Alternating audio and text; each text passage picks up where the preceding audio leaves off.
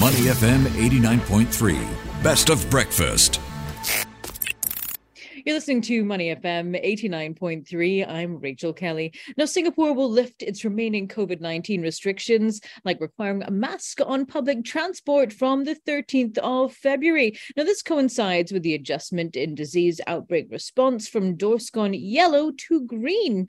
The Ministry of Health says that this comes as the global and local pandemic situation is stable and the disease is mild, especially among vaccinated individuals. To discuss this further, we're joined now by Dr. Alex Cook. He's an associate professor at the NUS Saw Swee Hock School of Public Health. He's also the Vice Dean of Research. Dr. Cook, thank you so much for taking the time to speak with us today.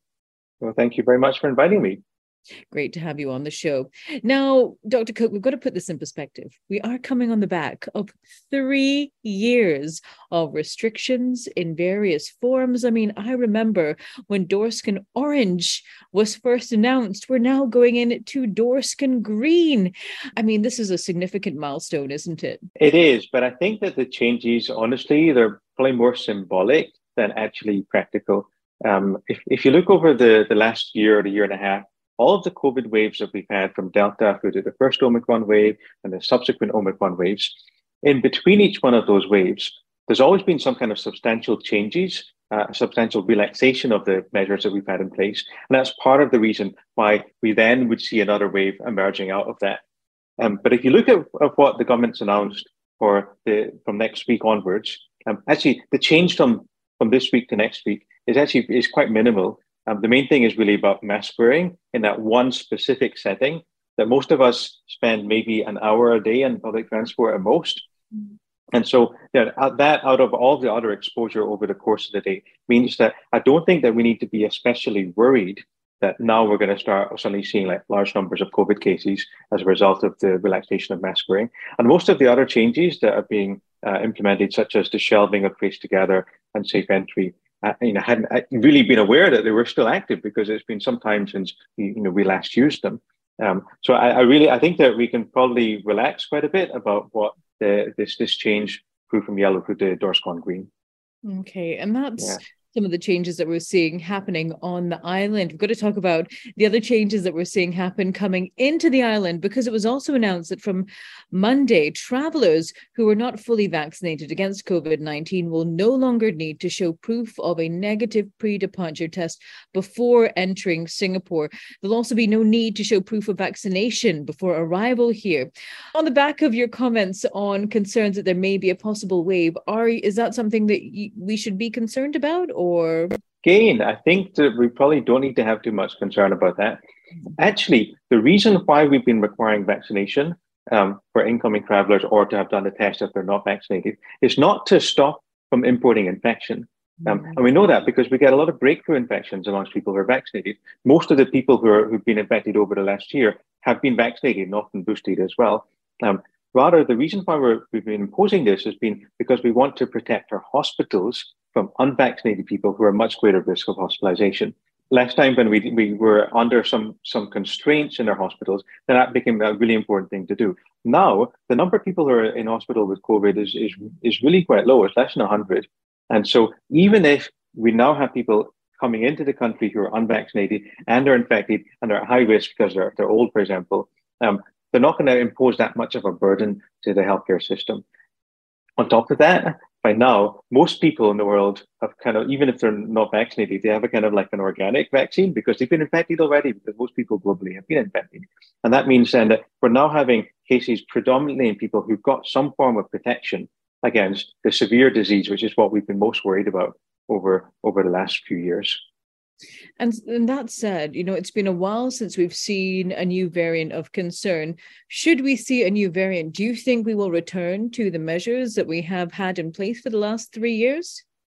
I hope not. The virus, it's mutating like all viruses. It continues to mutate. And the suspicion is it's going to become a lot like how influenza kind of coexists with the human population. It drifts away over time from what our population has a collective immunity to, and that means that we get new waves of influenza happening. And the same thing we can expect with COVID.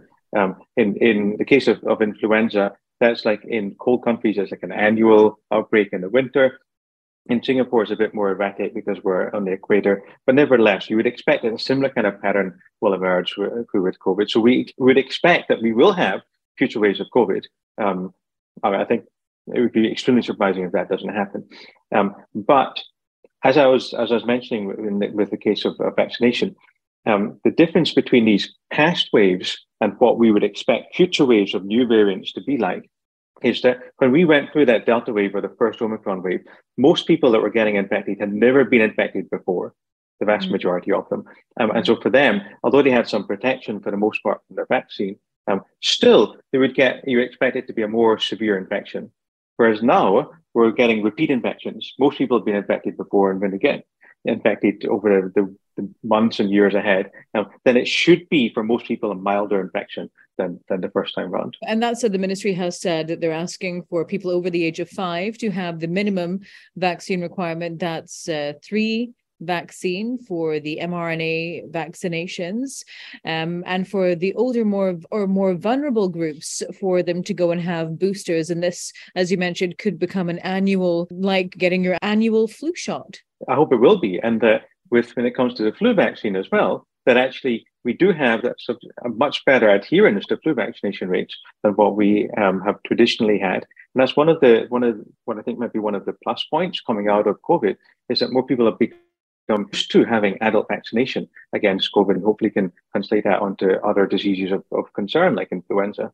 So what would you say to those who are still concerned about the virus when it comes to public spaces? What are some perhaps hygiene measures that we can observe on a day-to-day basis that are now should be part of our daily life? So if you think about masking, at present, it is not required in most places. And yet, when you go out, you actually see a lot of people are still wearing a mask.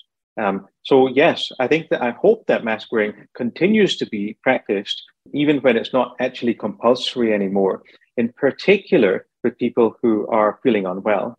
And that's something that Japan has always done quite well. For example, in the flu season in Japan, a lot of people will wear a mask because they're ill and they don't want to pass it on to other people.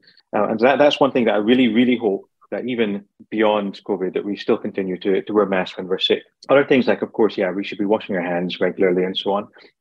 And continuing to take advantage of the vaccination when it becomes available to get another booster round. If it's free, you may as well go and get it. That's right. Well, Dr. Cook, thank you so much for taking the time to speak with us today. Thank you. Thank you so much. We've been speaking with Dr. Alex Cook, Associate Professor at the NUS Saw Swee Hock School of Public Health, where he is also the Vice Dean of Research. You are listening to Money FM 89.3. To listen to more great interviews, download our podcasts at moneyfm893.sg or download our audio app. That's AWEDIO. Available on Google Play or the App Store.